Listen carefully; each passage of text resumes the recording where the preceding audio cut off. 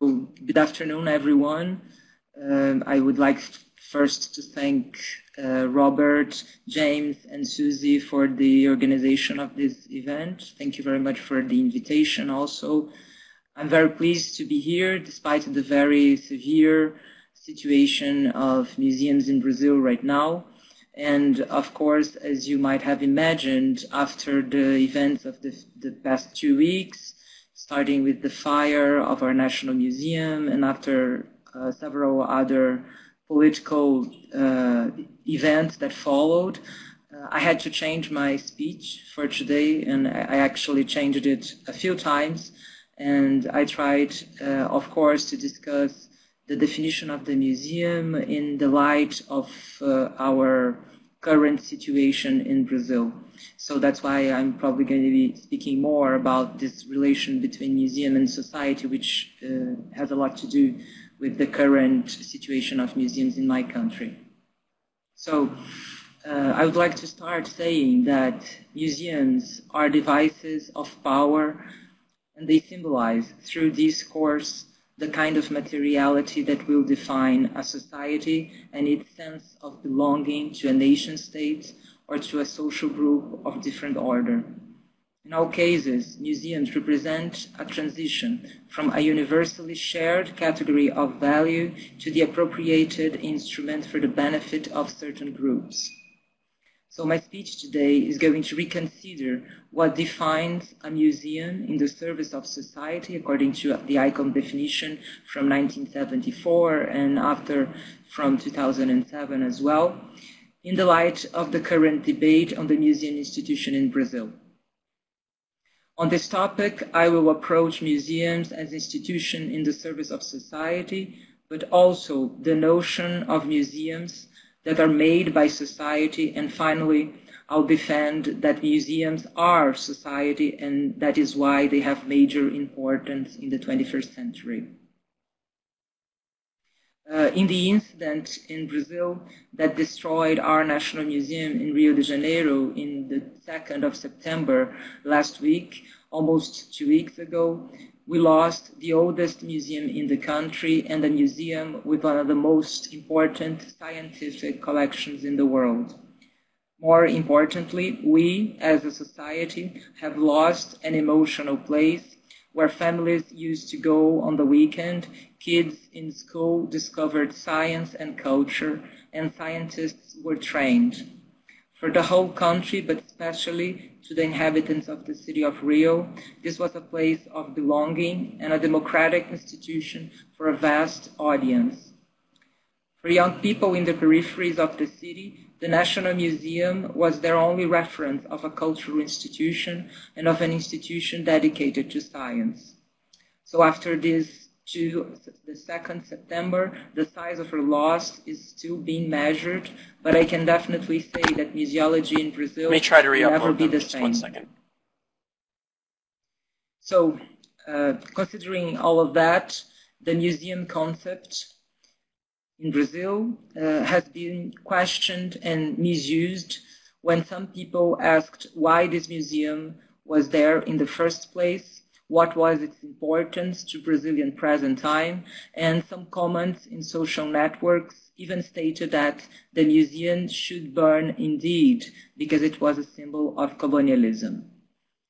On the other hand, the mayor of Rio de Janeiro, Marcelo Crivella, gave a statement saying that the museum should be completely reconstructed as if nothing has happened, and that although not originally made, and here I quote the mayor, it would be still the palace of the royal family from the time of the empire. And in this sense, he was disregarding the 200 years of research that configured its priceless collections. In Brazil, we have never heard before so many arguments for and against the museum institutions in a country that is marked by a history of disregard towards cultural heritage and with a state that has constantly tried to control the national representations in our collective memory with the least investment in its cultural institutions.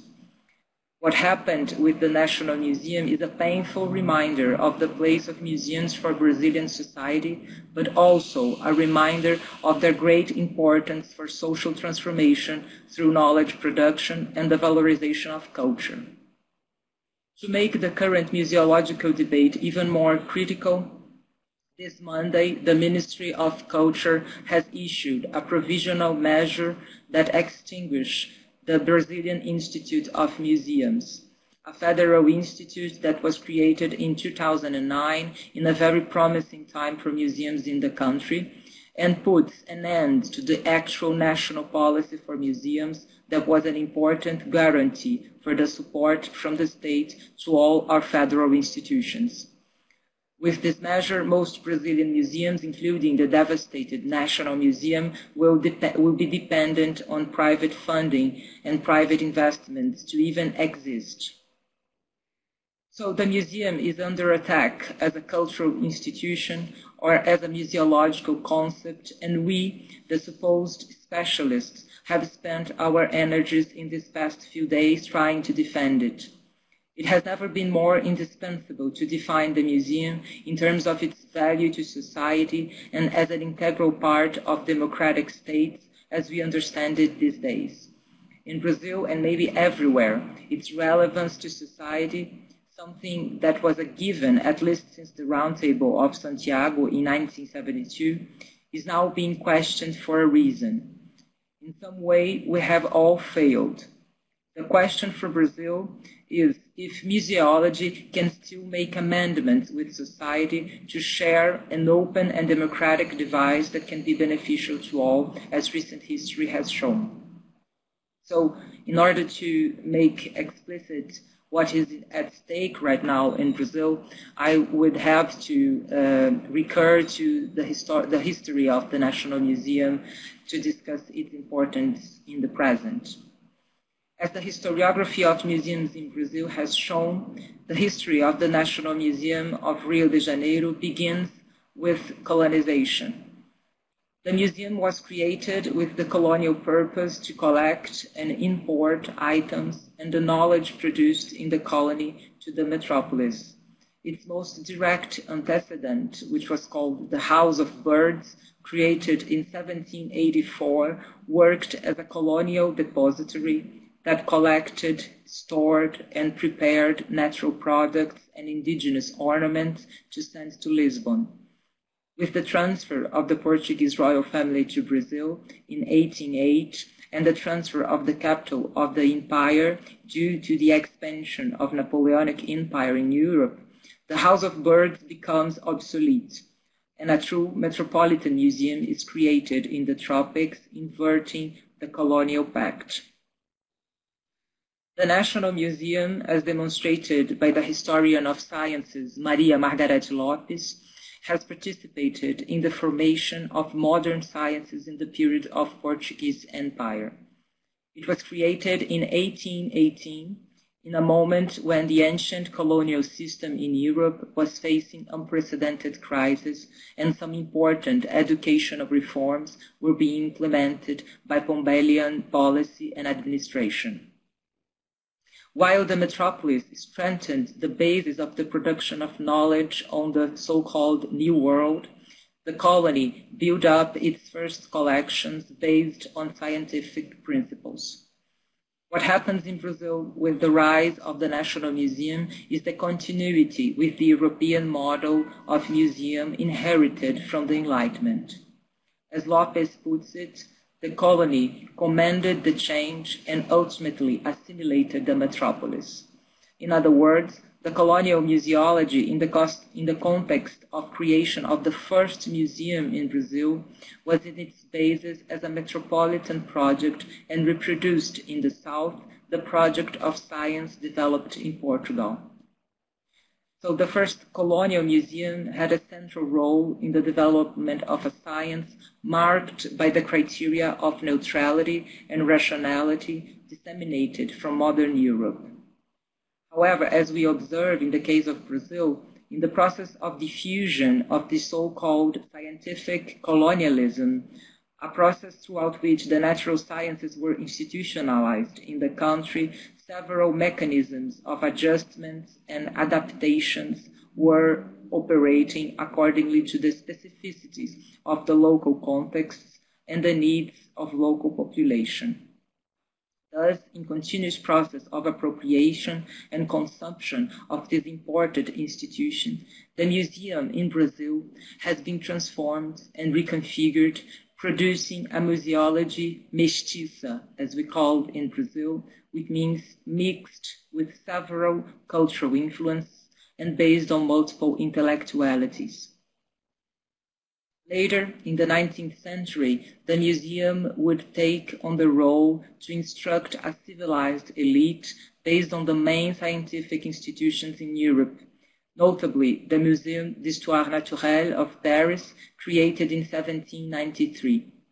Its main goal was to become a legitimate center for public instruction. During the 1830s and the 1840s, a project for the implementation of a scientific program for continuous education or a faculty of natural sciences was widely discussed. The museum then would form its collections while building a recognized model for scientific institution in the country. In the 20th century, it would finally become a university museum belonging to the Federal University of Rio de Janeiro to this day. The importance of the colonial history of our National Museum persists in the fact that this museum, as the first research institution in Brazil, has displaced and relocalized the Eurocentric subject of knowledge, reinventing other subjects and epistemologies, and allowing Brazilian intellectuals to question our colonial roots. This, for me, is why national and colonial museums have great importance in the world. And this is a lesson we have learned, unfortunately, from the biggest cultural tragedy in Brazilian recent history. So like in the movement of ida y vuelta, going and returning in the conceptual round trip described by Manuela Carneiro da Cunha, the museum has traveled from the experts to the social groups and returned to the experts and political agents that intend to redefine it before the semantic complexity that this concept has achieved in our days. And that's how big is the challenge for ICOM today to actually define a concept that is multicultural. Because museums can travel and the concept of the museum can travel as well, we can constantly subvert its logics of power, creating new uses and definitions. In this sense, this social institution does not merely serve society, but it is made by society, and it is society in its most powerful sense. According to the ICOM definition approved in 2007, the museum is in the service of society. Although this idea attributes a social role to the museum, it leaves us with some questions. For instance, which society in the singular form does it refer to? Who is in charge when we say in the service of? Who is dictating the rules and to whom? Is the museum a social device that can be used for all, or does its definition delineate who can use it and in the service of whom? Are we defining political relations at the same time as we define the museum of the 21st century? These are only some of the questions that we might need to explore in the current debate over the museum definition and its validity to society. The institution that was being conceived when some of its central actors claimed for its social role in the 1970s, when this phrase was introduced to the text by ICOM, specifically in 1974, was still limited by the Cartesian hierarchy based on the separation of a sovereign subject of knowledge and those who are subjected as objects in this museum. In its recent history, the National Museum of the Federal University of Rio de Janeiro contributed for the change of this ontological hierarchy that has marked the history of museums in the West. So here I would like to remind us of some important numbers that marked the history of this institution. Please, James, if you can put in the slide where I have some numbers after the image of the museum on fire. So here we have the fact that this museum was created in 1818, so it was completing 200 years this year, and we had a full agenda of celebration. And this year the museum had finally got an investment for reformulating its galleries, and these works were about to begin when the fire happened. Another important date in the history of this museum, 1927, was the first education program in a Brazilian institution with an education sector, which is very important, considering that in the world most education programs in museums were going to be developed in the 40s after the war. Another important year, 1932, is the year when for the first time the term museologia, museology, or museum studies was ever used in Brazil, and it's the first time in research that we can find a document actually using the term museologia. It was in the documentations of the museum. And another number, this museum got 20 million items in its collections, and more than 90% of these collections were lost in the fire. And this last number, which is for me is very important and expressive of the social role of this museum, recent research has shown that 46% of visitors in 2007 and 2017 and 2018 came from the poorer section of society. So almost half of the visitors of these museums came from the periphery and the most poorer sections of Rio de Janeiro society. And so, of course, it has to do with the fact that this museum has the oldest education program in the country. Furthermore, I would like to add that the National Museum was the first museum in Brazil to employ indigenous people in its staff and even as research assistants. The program of social anthropology housed in the museum since 1968 has trained several indigenous who are now scientists. The museum collections and research projects have been developed in deep connection with other indigenous museums in Brazil, such as the Maguta Museum, reaching for other knowledge and cosmologies in order to reorganize its priorities and reconsider its existent collections. So it was really a museum connected to the people, despite the discourse we hear now that science excludes the people. In fact, museums are relevant to society because of their very ability to social change, to produce new ways of the people to build their sense of belonging, the connection among each other, and creating new platforms for different versions of the past. Museums are devices for social change, for society in general, and for cultural production, and they reconnect with what is valuable. They make connections among people and heritage, and among people and other people. But also, to review its own values, museums also permit the people and the visitors to rethink the past and review their values in constant transformation due to the negotiable narratives that will define in the present the cultural heritage that we wish to transmit for future generations. Our colonial past is being disputed at this very moment when the first Brazilian National Museum, as it was, no longer exists. Please, James, if you can pass to the last three images. Some of the images show how the museum is right now inside. Unfortunately, the people who worked in the museum are still not allowed to go inside because the building has not been secured. And so this is the state of the insides of the museum. After the fire is gone, what is still burning are the identities of those who believed in this institution and in the power of democratic production of knowledge accessible to all.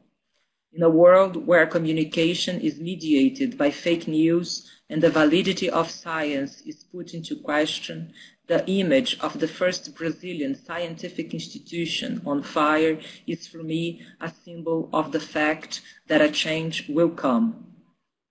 What we understand today and for the past decades as a museum, a concept subordinated to the idea of truth and to the power of a certain scientific paradigm, need to be revised in order not only to become socially obsolete, but to continue existing in our world. I think that the National Museum was a good example of a museum that did more than it could with the burden of science and colonialism, that it helped to reinvent with the support of society, of its scientists and of the public institutions dedicated to education and research. So recently, the movement of mourning for the National Museum has been transformed in a movement of political fight for all museums in the country. And in Rio, specifically this week, a big movement is being conducted by the students of museology of Unirio, who are demanding immediate changes in the government's measure for the museum field. The movement, entitled Museu para Todos, which translates Museum for All, can already be considered the biggest political event in Brazilian museology since the fight for the professional law for museologists in the beginning of the 1980s.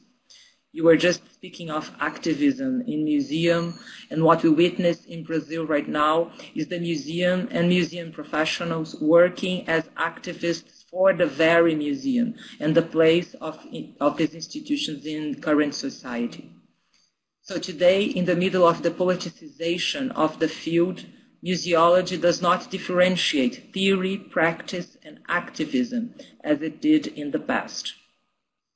Museums are arenas of political disputes and fights for representation. I think this has already been said in several of the previous speeches today. This has always been the case since the first museum, 200 years ago, in the case of Brazil. Museologists, in this case, are scientists, thinkers, social and political actors who create the basis for the empowerment of the whole society. In this sense, I dare to propose that if some definition is conceivable for the museums, I should phrase it as such. A museum is a political institution for the democratic use of society in its plurality. We usually say that museums are good to think because they give us the freedom to imagine new words and to re-signify the world as we know it through reflexive experiences. The main social role of museums today is to give people the ability to imagine new worlds and creative alternatives to the past and the present. Museums are socially relevant because they present new windows of possibility when we can only see what rational thinking allows us to perceive from our immediate reality. Our National Museum of Rio de Janeiro for 200 years made children believe that they could be scientists. It allowed indigenous people to become anthropologists. It has built material bridges between the poor and the elite. Despite the fire and the ashes, this is not the end for this museum that has, through science, opened so many doors and windows to imagination. We hope to reimagine it and to recreate the dream of a museum for all. Long live our National Museum. Thank you very much for this opportunity.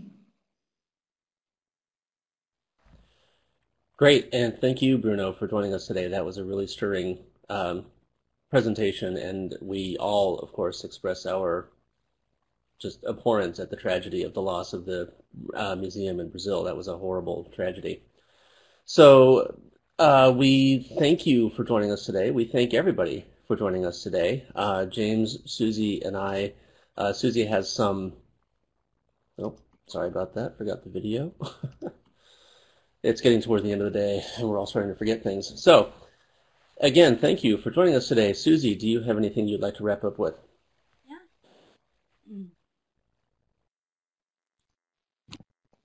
So this symposium, of course, would never have been possible without all of our collaboration. And I just wanted to personally and professionally thank James, who led the overall management platform and podcast interviews, and Rob, who produced the website and podcast interviews, and both of whom I worked with to organize the symposium for 10 months.